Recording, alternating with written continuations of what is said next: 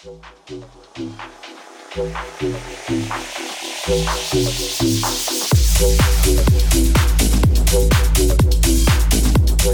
everybody, welcome to another episode of Praxis Pedagogy Podcast. This is episode 45. And in this episode, Chad Flynn is back with us. Yes, the Chad Flynn is back with us. We also sit down with Adam and Nicki. So this is a reunion tour with Pints and Pedagogy. This is Pints and Pedagogy number 2. Today's topic is hidden curriculum. Specifically, what are the implications and impact of hidden curriculum in our praxis, especially in our assessment methodology. Sit back, relax, take some notes. We'll see you on the other side.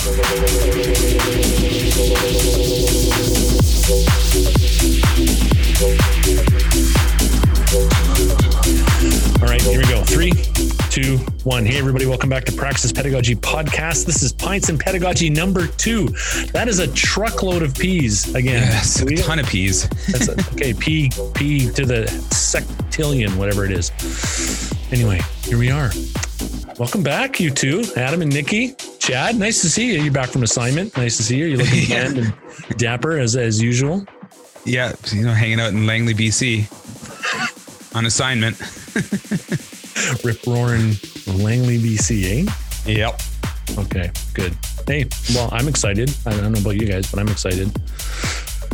Well, anytime we can all get a bunch of people together and crack open a beer and talk about pedagogy is a good time. Always a good time. Always a good time. Yep. Very good. Okay. So the question of the day, I sent it to Nicki and Adam. Chad, I didn't get a chance to send it to you, but 1 second and let's just, I'm ready. Go. That's a good sound to start with. We've just injected fun into the podcast. Here we go. Here's the question. What are the implications and impact of hidden curriculum in our praxis, especially in our assessment methodology? That's the question. Oh, Chad's taking a big lean back on his chair. Yeah. I can just do that one I'll just riff. Go ahead. That's right. Buckle up. So I guess we need to start with what do we mean by hidden curriculum? Because I've heard this term a lot and I think I know, but I don't really know. So enlighten me. What does hidden curriculum really mean? Who wants to start? Well, actually, I don't have an answer, but I have a question, as you do. But why is it hidden curriculum and not invisible curriculum or unperceived curriculum? Right. Or biased curriculum. Good questions, Adam. I'm going to write all those down. I love that question because hidden sort of suggests that there's some kind of intention towards keeping it out of the limelight. But I think the big part about hidden is half the time you don't know it's there. Yeah. I think invisible curriculum is way nicer to use because hidden curriculum is like, haha, guess what? You learned how to collaborate. And you're like, no. So is it kind of like pulling the wool over people's eyes and getting them to work through stuff and not telling them the why and the direction? And then when they get there, you reveal it to them, or like, what is that? So, if you read the literature, and I don't think we here on a Friday afternoon with beers in our hand want to get too in the weeds of theory and philosophy. Well, maybe we do. I'm not sure. I don't mind. But it's sort of wrapped up in critical theory and issues of power and hierarchy and things that are unsaid and undone. But it's a topic though that I like to bring out. I like to unhide hidden curriculum as well. And I like to think of it as it's what students hear and experience, regardless of what was intended or what the outcome said or how the institution is intended to be experienced and the teaching is intended to be experienced. It's what is experienced. So that's how I see it. It's about what students take away. And I guess my definition too is similar, but it's learning that is not openly defined. So that's more from I'm approaching it from an invisible perspective. And there is a bit of a power dynamic there too. Sorry, there's a crying 2-year-old in the background. But then the other thing is I want to to bring up another term, the null curriculum. And this is something that became what is that? Null, N-U-L-L, null curriculum. And this is the curriculum, and it's linked, it's a part of hidden curriculum, but this is the curriculum bit that is left out. It could be intentional, it could be unintentional, but these are why was this not put into the curriculum? So we do have to make choices about how we design things and how we structure things, and certain things are constructed and certain things aren't constructed. So the null curriculum is the unconstructed things, the things that are left out of the learning experience. And so I think that's important to bring into this kind of conversation as well. Yeah, and that's because students hear something about what's left out.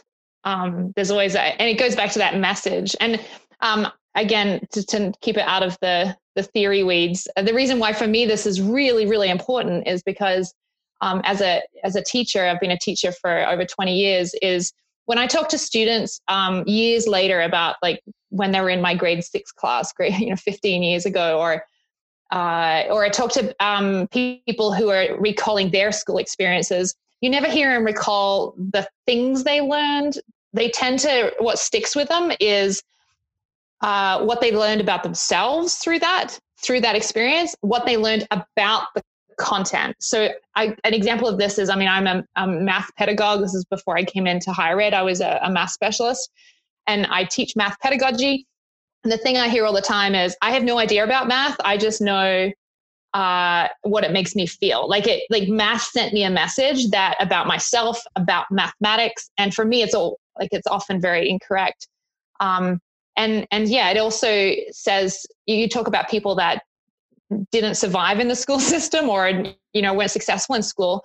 The hidden curriculum sent them a message about what was important in the world and what was important in life. And they were not successful at that. And so then they left. And so for me, it's actually, I think, more powerful than the actual explicit curriculum or the intended curriculum or the outcomes on the course syllabus is the hidden curriculum. So for me, I'm very passionate about it. And I'm sure we'll get to why it connects to assessment eventually. But I don't know, Tim, I would be curious to know, Tim, you and Chad, what you think it is. Well, for me anyways, and because this is all brand new to me, having just heard about this hidden curriculum. About a minute and a half ago. Yeah, exactly. No, for me, I always thought of it as exactly what you're saying there, Nick. It's like the things that when we talk to our students later on in life, what did they remember about it? And if they don't remember that they learned Pythagoras theorem, but they remember how certain concepts made them feel. And one thing that has been really kind of resonating with me lately is how that hidden curriculum or invisible curriculum is not agnostic. It's like you just said, like it can be dangerous and it sets up expectations. So I'm glad you brought this whole topic up, Tim, because there's a hidden curriculum. Well, maybe it is hidden in the sense that sometimes instructors don't even know it's there. See, yeah, and I can see a bunch of spinoffs from this, but I don't think we're going to cover it off in the hour that we're together, because I've got so many questions now, because I don't know a lot about it, quite honestly, right? And so I'm really excited to get into this with the three of you because I want to know more about it. I know just by the breaking of the ice on the top of the surface that I've been guilty of doing this without even knowing it.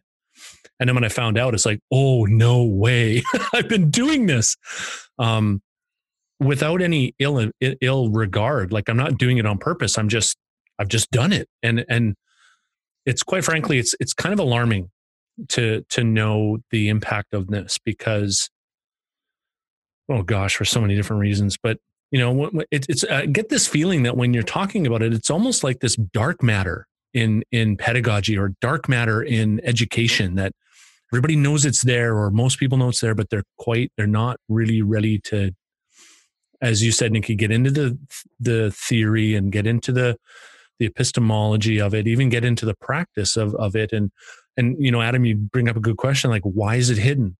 And because to me, in a binary way, well, it must be hidden on purpose. If it's hidden, right, it's got to be hidden to somebody, and somebody must know that it's there. But then my own experience goes, well, I didn't really know I was doing it, but I'm doing it anyway. Does that make sense? Kind of feel like I'm a dog chasing its own tail a little bit with this right now. I like the fact, I like the dark matter metaphor analogy. I think that's pretty cool. However, I do want to caution the fact that for me, hidden curriculum is not always bad.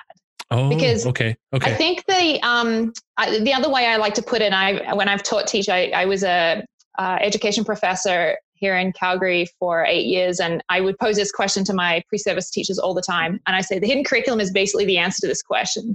What is the side effects of being educated by you at this time, in this institution, under these conditions? And I mean, a lot of it you can't answer, but you can certainly address the personal one. And I would ask my students, and as I tried to uncover my own hidden curriculum, what do you think the side effects of being educated by Nicki is, for example? And it's pretty confronting because there are some, anyone that's been in my class will know that I have a tendency towards competition. I love games. I love gamification. I love setting things up for I love pitting groups against each other. Is how because I love it. I assume everyone else does. So I've had students say to me, I come into your class and I hear that all the time. And that is a side effect of being educated by Nicki. And I have to, at least I can then confront it and decide, is that okay? How do I balance that?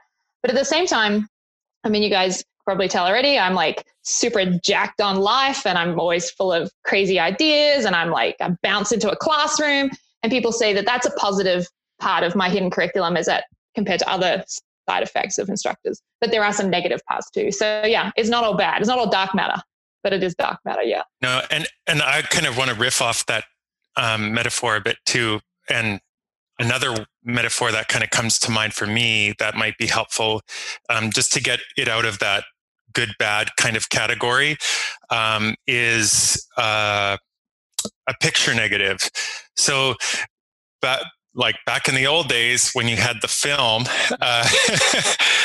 you would get the negative of the picture, right? But when you produce that picture, you don't see that.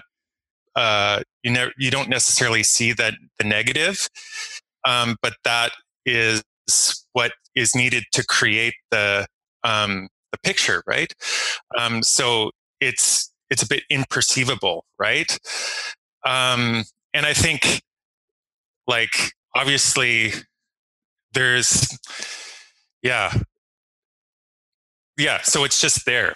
This is the water we're swimming in, and where it gets into the positive and negative is when people don't necessarily do well at the hidden curriculum. And this is, so when you sent the email to me, I started thinking, first the invisible kind of thing came up. The second thing that came up was thinking about just development in general and my old job. And it's interesting because Nicki has experience in K-12, right? And I have a bit of that as well. And I used to do adventure-based learning before this job. And I used to work with at-risk youth who basically, they didn't succeed at the hidden curriculum part. And it only dawned on me midway through that basically these learners weren't succeeding at the explicit curriculum because they hadn't first learned to succeed in the hidden curriculum. And so, and that comes back into the implications for design, and then again on assessment. It's all kind of in this web, or this tangle, right, of how we pull on different things. But yeah, that was kind of what came to mind for me, and just the importance of the reveal too. So and there's a question in here too, how much can we handle the reveal of the hidden curriculum, and our students and learners, how much can they handle that revealing part of it? And Nicki can talk to this, but as educators, we're always doing this meta part. I'm doing this because da da da da da, and that can be tiresome for our learners. And they're like, I don't need to know that, right? So, but yeah. See, I wonder too, like I really like what you're both saying, like Nicki, when you're talking about what is the implications of being educated by Chad? So that would be like what I'm bringing into the situation, but then also our students are bringing in previous biases as well. And so and this again, I'm asking the question, like, what do we do with that? Because we have our bias that we're bringing against their bias. And if we don't take time to reflect, I guess that's what I'm getting at, is we don't take time to do some sort of reflection on our own hidden curriculum, as well as the possibility that the students, like what they think about things. Like in trades math, we have a bunch of students who typically in trades, right, they don't excel in the academic route. So they think that they have to go into trades. Well, nobody tells them that they're coming into a math heavy program. They all hate math. And then I always, the first 2 weeks, I'm battling them, just this fear that they have for math and the hatred they have for math, and math never worked for them, so they're never going to work for math. And so then you have to, as an instructor, work hard to make it fun and to show them that it's a puzzle and that get them excited about it. And it takes time for them to beat down those walls. You're fighting against their hidden or invisible or whatever the biases or hidden curriculum that they're bringing in. So it's this ongoing battle that it's just like there's all these onions, because I've got problems, they've got problems, the whole system's got problems. Burn it down. Welcome back, Chad. Oh, you heard it here first. That's sorry, Mike Smith from an undisclosed. Mike Smith doesn't need to be around anymore, I don't think. No, he doesn't. That's another conversation. Yeah, that's another conversation for another time. But okay, so we have some more P's. We have some more P's to consider now. Pyro pedagogy. That's not a bad idea. That's not a bad idea. Oh, that's so funny. We could do a recording around a burning barrel and pyro pedagogy. Just burn it all down. Yeah. Take our favorite textbooks and burn them. Whoa, careful now. Okay. Anyways.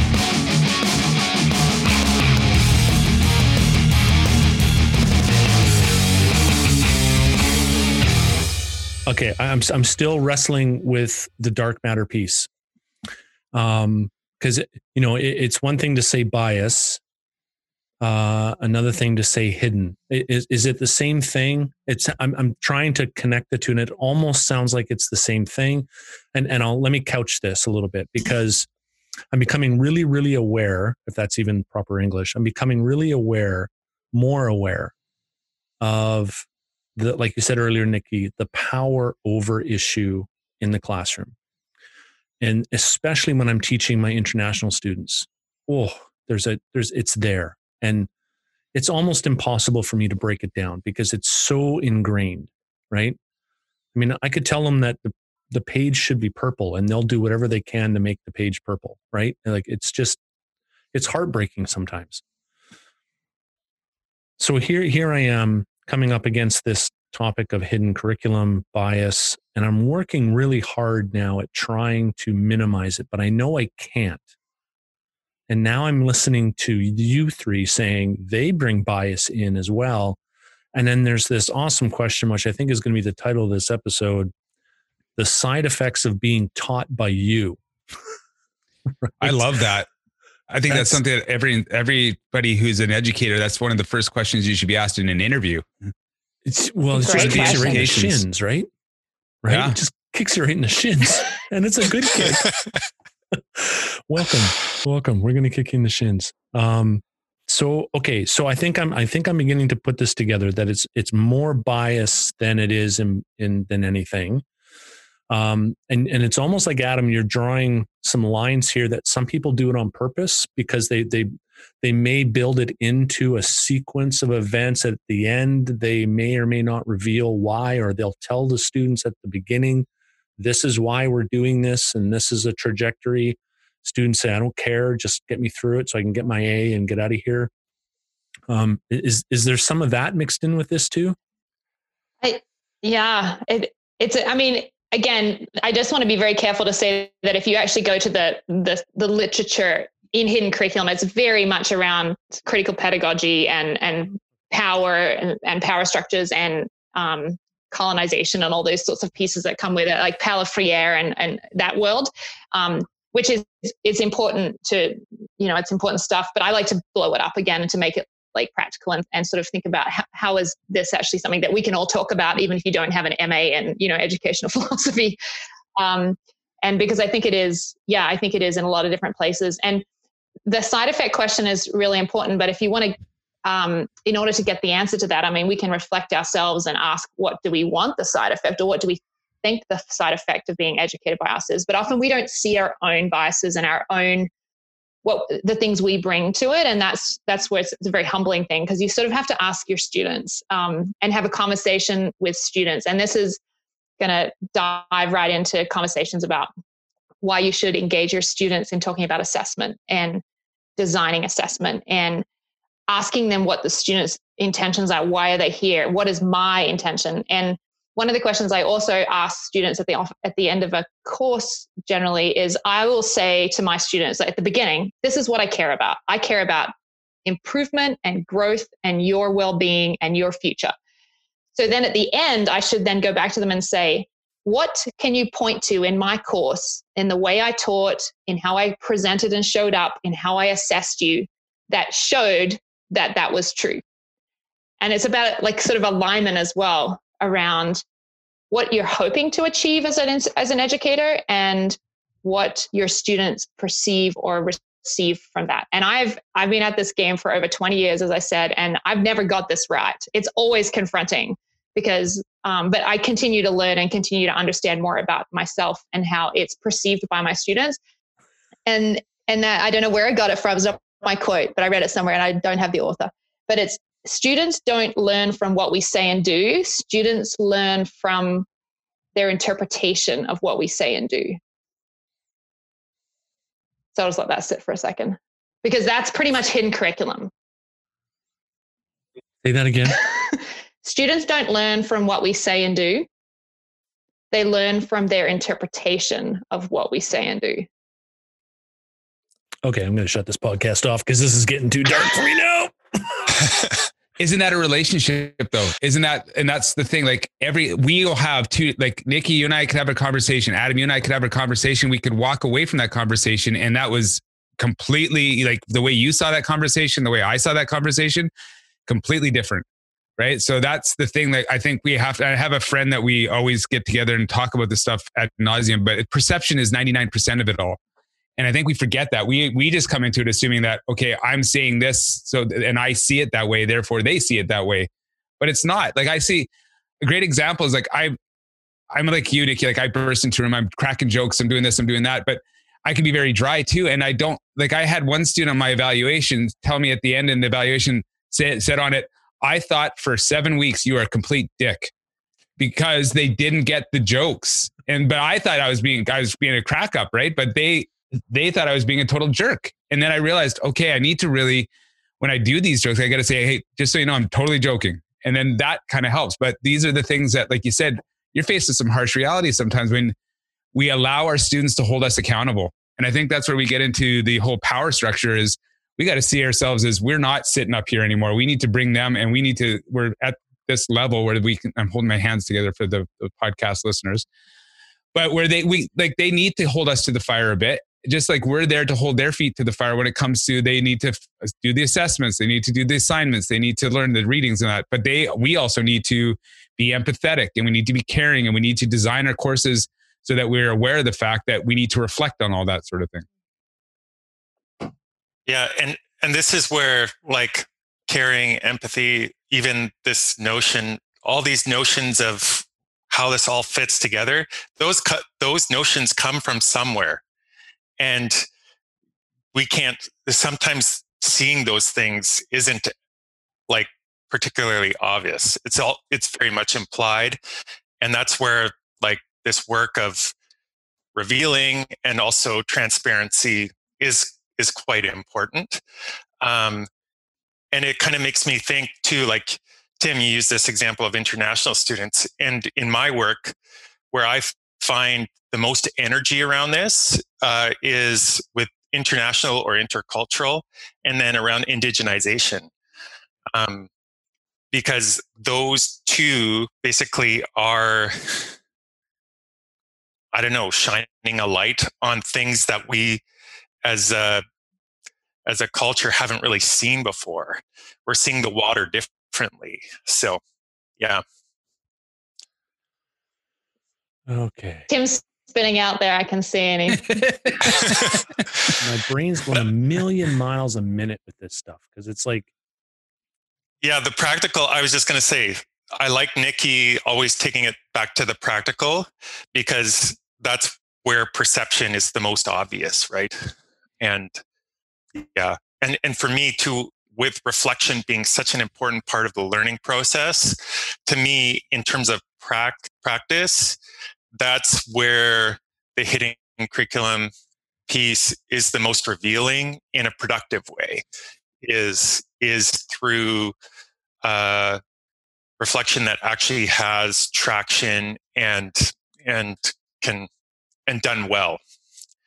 Okay, so let me stop you right there because there's three things about that. So one, if I'm looking at a course that I'm teaching next term and I want to tackle this hidden curriculum thing, what's the when I want to reflect on this, like when do I start? When do I start reflecting on this? Is it like is there ever an instance where it's too early? No, I think it comes at course design time because I mean we were wanting to connect this to assessment to go back to your original question, and I mean this is assessment design should come right at the beginning, and it happens right at the start, and it happens to be about like asking yourself those questions around like why am I even teaching? Like what am I trying to achieve here? And reminding like for real, I remind myself, I go through that process before I teach any class or start a new course. I have to remind myself, like, what am I doing? Because otherwise I can quickly fall into the institutional trap, fall into the grooves of my entire life in this institution. Like I have been in this institution since I was 5 years of age. And that's where hidden curriculum gets like super grooved in, right? And if I don't think, I just do. And you assume, to go back to what Chad said, that we don't question it because we just assume everyone was in the same system and understands the game. They understand the mechanism of this machine.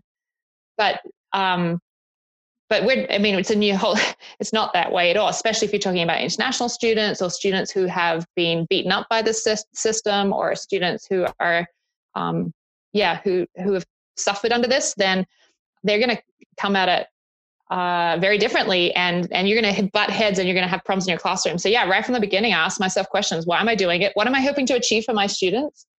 And how is the behaviors I do as an instructor, from the design of my course to how I show up in the class to how I relate to my students, how is that going to align with what I'm actually trying to achieve?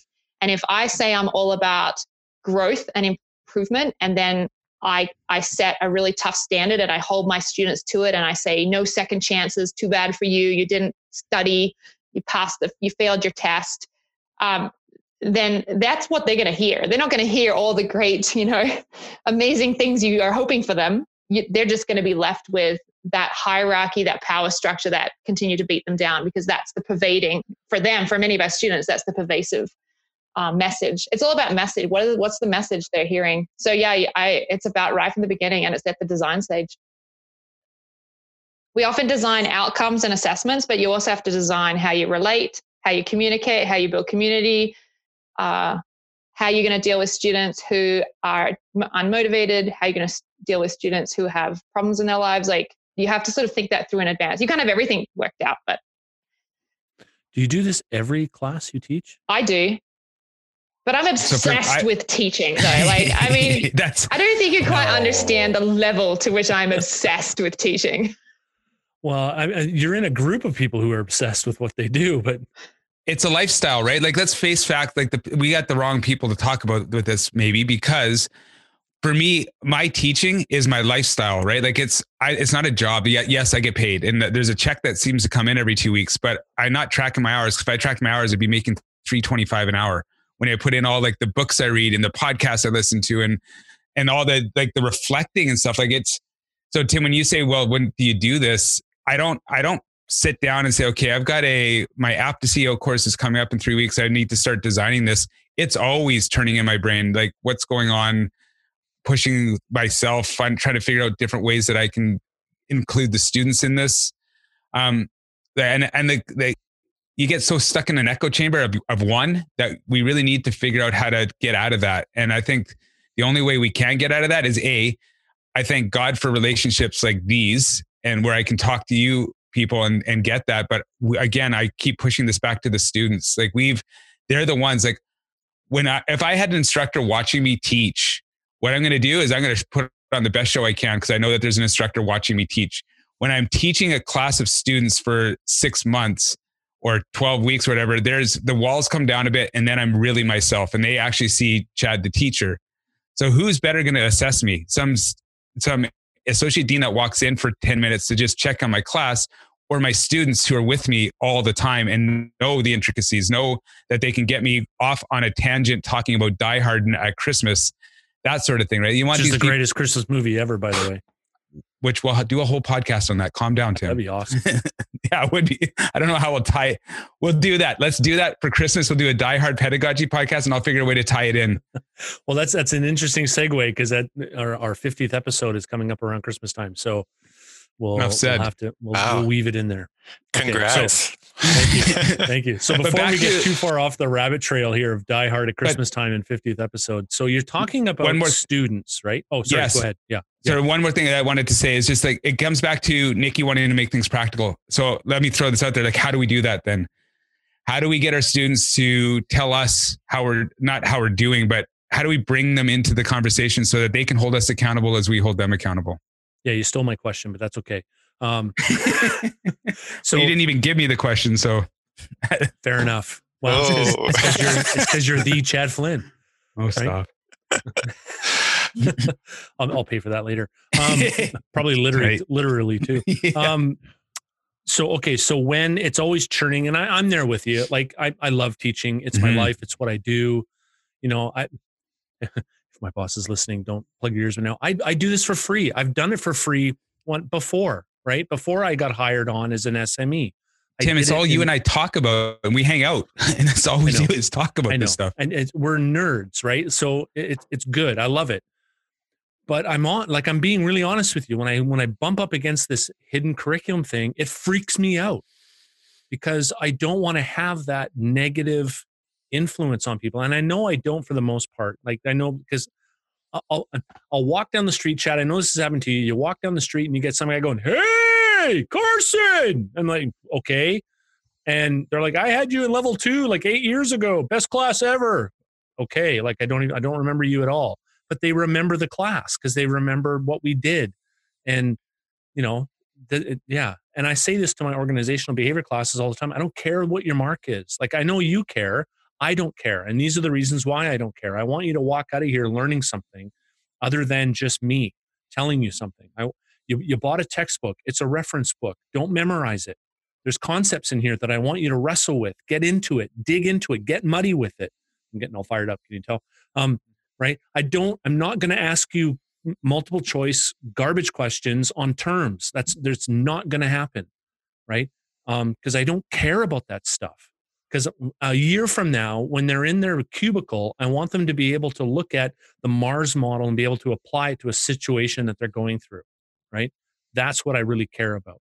But when I bump into this hidden curriculum, I mean, I know that there's an influence there. And I'm really happy, Nicki, that you're saying that there's a positive side to this. Because I've read Freire, and there's a part of him that makes me go, what? Like, if I'm not careful, it can paralyze me. Because it's like, I can do this? That I don't want to do that. So, okay, Adam, talk me down. Okay, so I got a couple of thoughts, but it was interesting listening to Carl. Chad, I sorry. knew it was worse. Mike. Like, this isn't right. Chad. Sorry. Chad, you were just talking about that kind of circumstance being you compared you teaching in front of a administrator versus you with your students over time, right? Yeah. And you said they are assessing you, right? Mm-hmm. And this is where kind of alignment kind of comes into the picture in a real way. And also in just thinking about hidden curriculum, I also think about like the role of delusion in learning, in terms of and self-awareness, and just the importance of self-awareness. If you have banality, if you have delusion, like these are inescapable things about the human condition. But part of learning is learning how to navigate those things so that we can see the world more accurately in a more real way.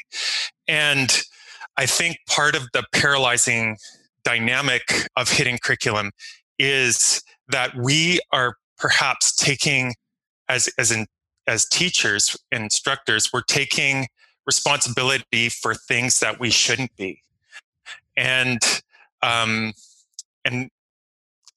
yet not taking responsibility for the things that we should be. And so part of that inventory that we do as we step into a teaching role, as we step into a place of privilege and the power dynamic, is orienting our priorities so that they're done in a way that serves everybody and serves our reality in the best way. Right. And so, yeah, that's not an easy thing. It's it's something that we can do. It's possible, and we're learning how to do. But yeah, I see that kind of on a trajectory. That's something we're learning how to do better. I would add to that too, that Tim, you have to forgive yourself a little bit. Obviously, that I can't control what students perceive. I think that's important to realize. And so I can't be everything for everybody. That's another thing I've learned over the years. And when I first started teaching, I thought I could. Of course, you want to be the best teacher for every student. You're not, because of their circumstances, what you bring to the table. It's not going to work out every time. And I forgive myself for that. Like I can't, like as Adam said, you can't be responsible for the whole thing. But in terms of practical ways that I've dealt with this and tried my best to move forward, knowing these things exist, is I do very regular fireside, I call them fireside chats in my class. We talk about setting a full value contract or learning expectations at the beginning of a course. Like we always say, first day of class or the first week, make sure you get your class contract and have a decision. But the trouble is in the beginning of class, everyone's nervous. The teacher's nervous. Nobody knows anybody. No one's really willing to reveal what they're there for and what they're about. And so I still do it, but I would say by week 3 of any course, in a semestered course, I'm having a fireside chat. Like I just say, right, and we literally gather around and we have a conversation. And by then you sort of got to know each other a little bit. And I start to be a bit more open about my goals for them and my intentions for the curriculum. And what if they look at you can sort of better look at the course syllabus then and say, what's confusing, what's not aligning for you? Like, what's making you stressed? I say that I'm here for you, but you're stressed about the final exam. Okay, let's talk about that. And so I think, to go back to what you said, Chad, it's about relationship. It's about conversation. And I think you can do it in big classes. I think you have to be a bit more creative to do it. Obviously, you can do it in small classes. But if you have a small class, there's like no reason why you can't be having regular check-ins, fireside chats, and open conversations with your students.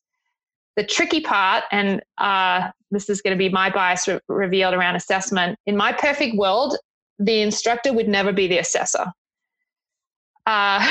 except for critical feedback and ongoing support for growth. But for summative, finalized assessment, I always want to, my perfect world, I would send that out to an external body for the final. And I liken it because I like to be a coach. I always think of myself as a coach of learning.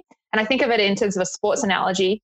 The coach can coach a team and the game is the examination. Like it's external from the coach. The coach is doing everything. It is very clear for the students that the only thing the coach is there for is to support them. It's very clear.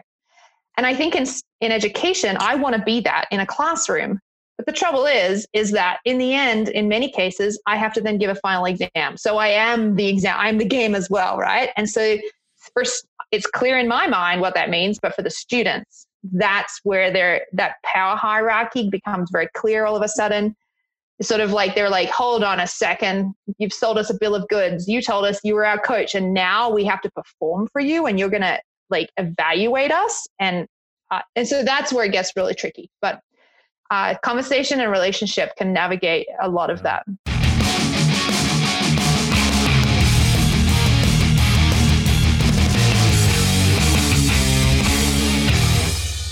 I love that analogy. John Wooden, NCAA coach of the UCLA Bruins, 10 championships. I've read so much about him and his leadership style. It just inspires me so much. And what you were saying there, Nicki, really resonated with the thing that John Wooden would always say, is that when they were playing a game, he never talked to his players. He never talked to his players. Like, and literally he would sit on a chair on the bench, and he wouldn't talk to his players unless there was an important break or something, right? But like when they're playing, he would never coach them. He would never talk to them. He chirped at the other players. He would chirp at the refs, but he never talked to his own players because he firmly believed that's what practice was for. And he spent so much time focusing in on the fundamentals of practice. And by the time they got to the game, he didn't worry about how they would perform in the game because they did it so much during practice. And at first it really sucked for him. Like, he didn't start winning championships, I think, at UCLA until he was in his 4th or 5th year there. Maybe even his 6th year. I can't remember, but it was a while before it picked up. But that was his philosophy. The other coach that comes to mind is coach from, now I lost his name. Anyway, he was a coach for the San Francisco 49ers in their heyday back in the 80s. And he wrote a book called The Score Will Take Care of Itself. And he was very much of the same mind. Like, you teach them the fundamentals in the practice. When they get to game time, they know what to do. They know how to operate. They know how to work together. And you don't worry about the score, because the score will reveal how well they practiced, right? And I'm looking at this bridge into education. I'm like, okay, there's a lot of stuff here that I love. But I want to go back to Chad's question. And I think you started going down this road, Nicki, about the fireside chats, because Chad asked a really good question. Okay, so how do we do this? How do we involve our students in this? Like, if I'm thinking about it being authentic, meaning that it's including other people, that I'm really working at minimizing my bias, my inclination towards a specific type of exam because it's easy to mark or it's easy for me to put together. Asking myself the question, is it really assessing what I want them to learn? Those kinds of things. How do we include the students in that process? Ready? Go. Student-built rubrics, but that'd be a good start. Of course, that's my assessment hat on there.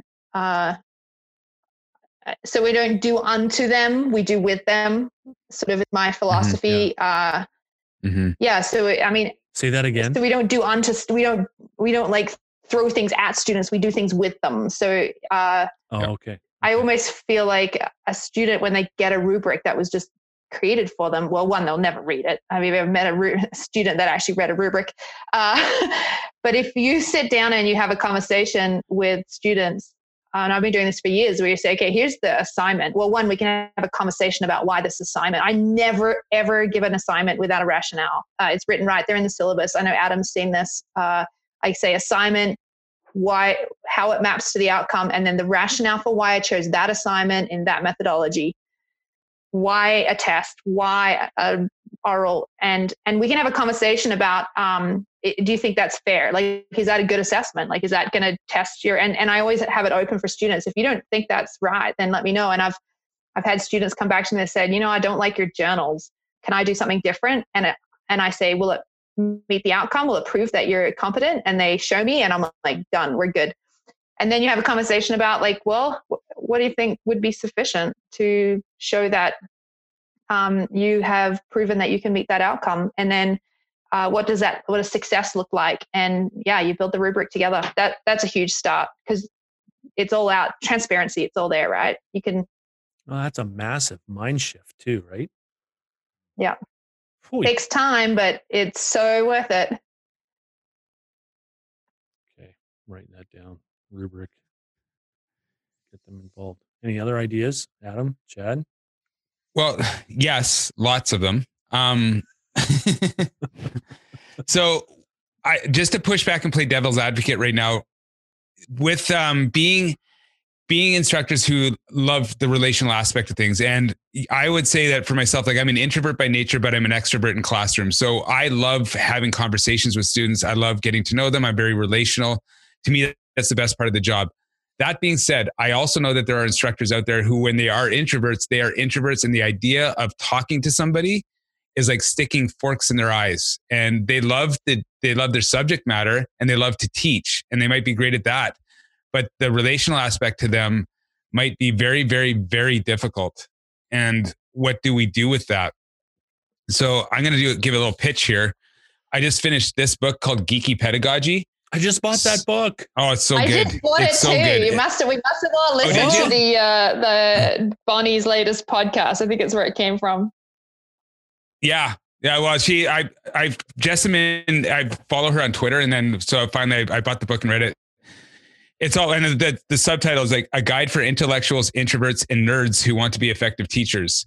That's the reason why I bought the book. That wasn't the title; it was the subtitle.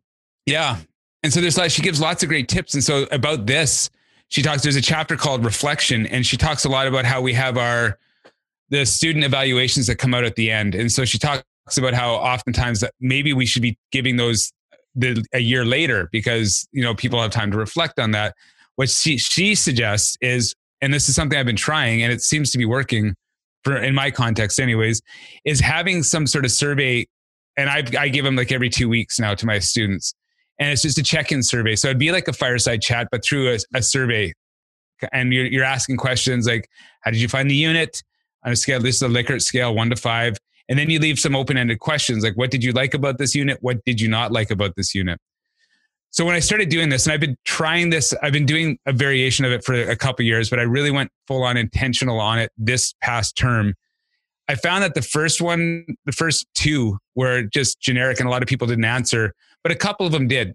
And so when the ones that did put the time in to say, like to give some sort of criticism, I acknowledged that. And I would say that in the class, like, hey, I'm not saying so-and-so, but as a person said that, you thought that perhaps I put a little too much emphasis on this part of the project. So I hear you. And for the next project, maybe we're going to dial back. But not calling the person out, not saying so-and-so said, or Tim said this, which I probably would do. Well, but yeah. We'll talk about that tonight, Tim. Yeah. But what you do is, and then what happens is they start to think, wait a second, he actually listens. And and then all of a sudden now I can't stop them. And you open up that Pandora's box because they realize, okay, he actually listened and he made a change based on some other student's comment. What about mine? And so you start seeing them come in, and then you got to be careful though, because what you thought was amazing, you maybe not so much. Like apparently me playing 80s rock music is not a good thing. And when they have their group stuff, and they were quite taken with that. I know. So I failed that guy. But the rest of them, but it's little things like that. You've got to be careful. You've got to be yes or no. Yeah, you've got to be ready to. And like Nicki, like you were saying, way at the beginning of this, we've got to be ready to hear the stuff that is going to push us. Right? We're asking our students to make mistakes and fail, and then get up and rise and learn from that.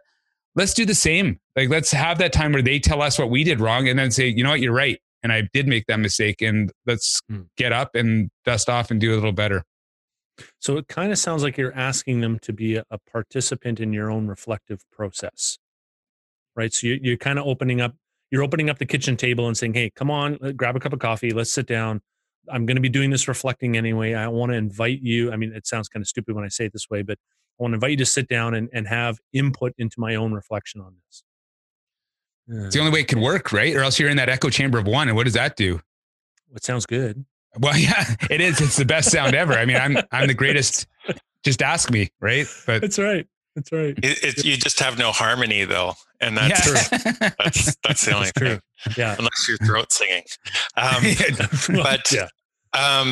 The other thing I was just gonna that kind of I hear woven in this is that, the discipline needs to be at the center.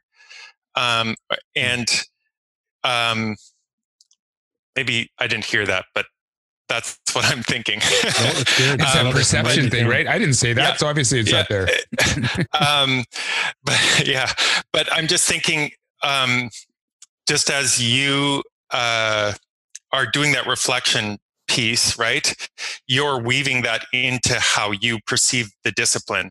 And then the thing I think in terms of inviting the students along on the journey, as in this coaching kind of role, the only danger I have seen and experienced is that when you start to change things and students can feel their voice and feel that they're a partner in this, is that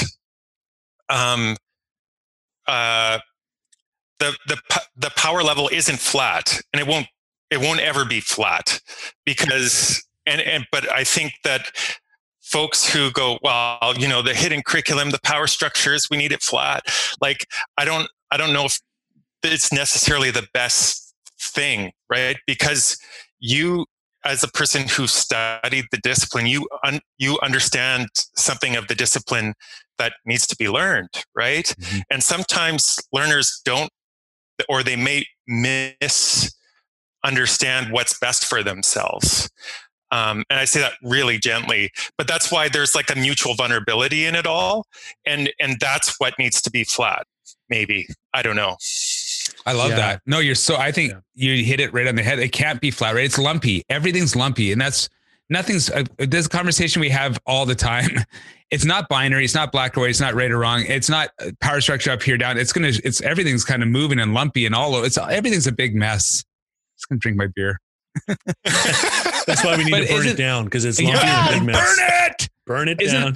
Isn't that why it's a beautiful, and why it's a practice and an art of teaching, right? Like, nothing's perfect, and what I love about it is that when I have a class this term, the next term, everything goes away again. I have to try it again, and it's all different, and they're going to bring up different points, and it's a constantly dynamic, moving, beautiful mess. Yeah. I often look at it as in an open systems thinking perspective, that it's a dance, right? And it takes me a while to get used to the dance partner. And then once we click, it's good. Like we're dancing away. And I'm no Dancing with the Stars caliber stuff, but and then you're right. When the class ends, I get a new dance partner and we have to go through that process again. And it's really about trust. From my experience, it's really about trust. It's all about trust. Everything. I think that's relationships and trust. That's what teaching is. Well, you can't have a solid relationship without the trust, right? And I'll just go back to the organizational behavior stuff. Like they most of the students who take it, they want to take it because they're in a business degree, and it's a prereq for 6 or 7 courses up the ladder. And then we soon realize that the content isn't about organizational structure and organizational change and those are components to it. But when you really look at organizational behavior, it's about human behavior, because organizations are made up of humans. They're not buildings. They're not websites. And understanding other people's behavior comes second to understanding your own behavior and asking yourself, why do I think this way? Why do I act this way in certain situations? And so this is, I'm not going to sleep tonight. This is really good. So coming into the assessment part, Nicki, this is, we spend all this time talking about all this stuff, which is great, without getting into the theory part, which, I'm kind of sad that we didn't, but maybe for another time. So we talked a little bit about the implications and impact of hidden curriculum in our praxis, but what about that last half of the question, especially in our assessment methodology? How do we work through some of this? Yeah, so this is to go back to the point I made about like roles in assessment, and there's an ideal world, and then there's the world we live in, and it's a lot easier if the instructor is not the assessor, because those two things, when we talk about that hierarchy and the power, as an instructor, we want it to be flat, obviously, because it's not totally flat because of the discipline. Obviously, a coach is, a coach wants to work for their students always, never against them. but they do carry, they have, they can set up frameworks to help them be motivated and to set games and competitions and give feedback and things like that will help them. But in the end, the buck doesn't stop with the coach. The coach is always for them. But in a learning environment, it's not that way, unfortunately. It's very rare that we get to just be the coach. I think of if you're like studying for your MCAT and you go pay someone to like help you study for the MCAT, that's a kind of an example of where, the person helping you be successful in the MCAT is only there for you to do so. The MCAT will be the game at the end. And I think in the trades, to be honest, I've said to quite a few trades instructors, they have this a little bit because really a trades instructor is helping their students be successful at their trade in the profession they're in and on the ITA exam, like this external exam. So they get to kind of be a coach. And I've told my welding instructor at Coast Mountain actually a few times, he is actually a phenomenal volleyball coach. And I said, just take those skills and be a welding coach. Like you get to do that. And that was kind of a bit of a change of mindset for him because again, it's that hidden curriculum that says, well, coaching looks like this, education looks like this. It's the structure. And so, yeah, they slip into the grooves. But in terms of if you have to design assessment, then it's around that alignment. Like, does your assessment structures align with what the discipline is about, what the industry is about, and what you're about? And if you have the option to design your own assessments, which most of us kind of do to a certain degree, then yeah, it's really exciting to do that. So that if you are all about growth and learning, your assessment you should set up opportunities for students to be able to see their own growth and learning so they can continue to be motivated by that. If you say this discipline is about application and understanding, and then you slap a 50-page multiple choice test at them at the end, like that's what they remember. That's the hidden curriculum. That it doesn't matter what you did in the course, that's what they take away because that's so pervasive and it's so emotional and challenging for them that the thing that's the most emotionally laden will be the thing they remember most. And assessment is the most emotional laden. So I feel like assessment is one of the most exciting places that you can actually uncover the hidden curriculum and you can really help students to navigate through that and be successul. I don't know. That is not practical at all. That was very high end. So Adam, you and Chad come up with something more practical. I already gave student design rubrics. That's a good one. And aligned assessment. Well, and you also had like peer assessment is another one for sure. Yeah. And also having like, I think, did you have the peer review example, like that an outside board would evaluate? Oh yeah. So non-disposable assignments basically is, I'm really big on that because then that's like you're the coach and the game is it's an outside body that you're preparing. Performances, like actual performances in front of an audience. I mean, you're just for the student to get them ready for that. And the audience will be their yardstick. So there's a buzzword, right, for these types of assessments. Starts with an A, authentic assessments, or real world assessments, right? I hate that term real world. I got to be honest with you. I hate that term real world because it makes me feel like everything that we do in education is not real. That's what I think too. I'm like, my classroom's pretty real world. Yeah, exactly. Yeah. And I can't, I hate that term. So when we're out in the real world, so that means we're in a chamber right now. Like we're in the Wonderland, right? We're in a rocket ship going to Mars right now. Yeah. Don't get me started. That's another soapbox I'll climb on pretty quick. So if I tie it back around, the student-built rubric can help flatten the curve because you're striving towards an elimination of bias from the coach or the faculty member or the instructor, right? Am I tracking with this okay? Well, you're also sending a message to students about learning, right? It's a very different message about learning when you get them to build it with you.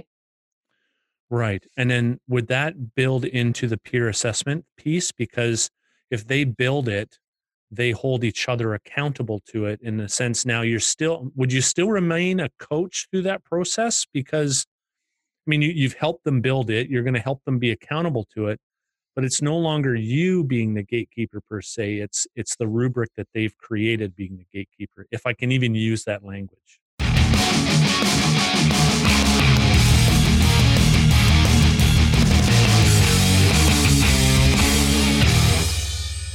So I like, it would be interesting, like assessment to me is feedback, right? Like that's what it is. And the gatekeeping part is more an understanding that someone's at a certain level of proficiency. And it's interesting that, and as I was thinking beforehand, I think because the power of economic kind of understandings of how education is situated, like that's why kind of gatekeeper holds its kind of place, right? Because we like to keep people at certain levels and castes or whatever, right? But yeah, I don't know. I think it's important to situate what is actually assessment and how does that play into the bigger picture, right? If learning is founded on, relationship, as we're saying, then how does assessment configure into this relationship? Okay.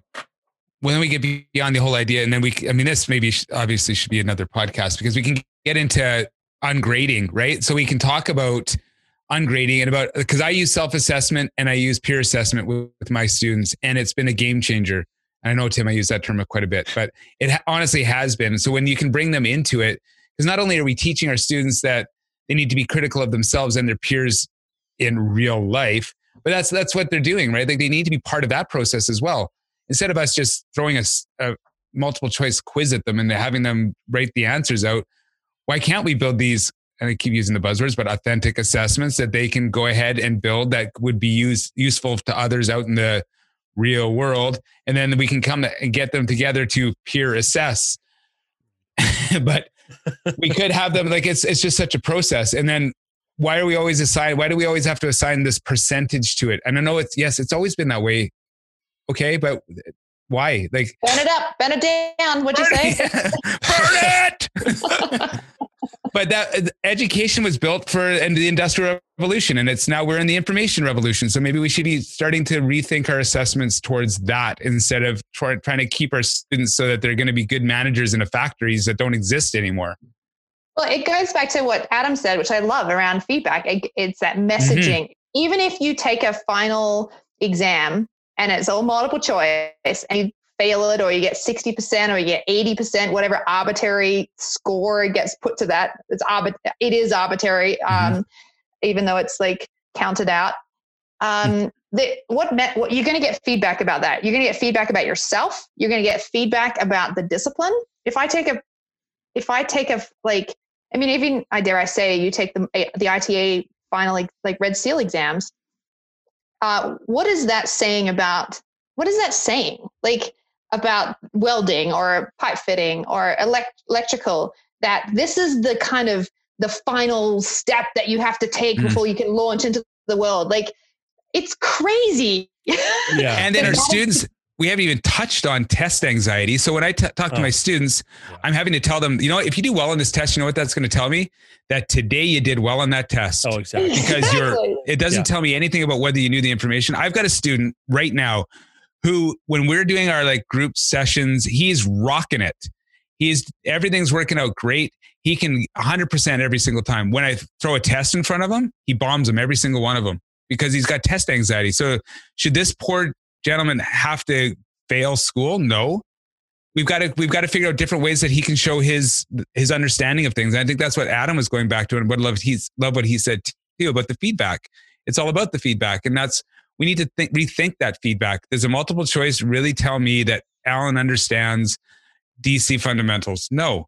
Me watching him do it and coach his fellow students and answer questions in the chat and put together a friggin' wicked project, that tells me that he understands it. But him doing a test at the end that's fill in the blank, do some math and a multiple choice, it doesn't tell me. It tells me that he's got test anxiety. Yeah, and it's very productive, because one of the 9 essential skills that has come up in the trades world is critical thinking. Multiple choice answers. I've seen some decent ones. They're still not crouching onto the critical thinking piece. And so to give some background, the Red Seal exam for most years ago was an endorsement on top of your trade qualification. That's why it's called RSE. It's a Red Seal endorsement. Yeah.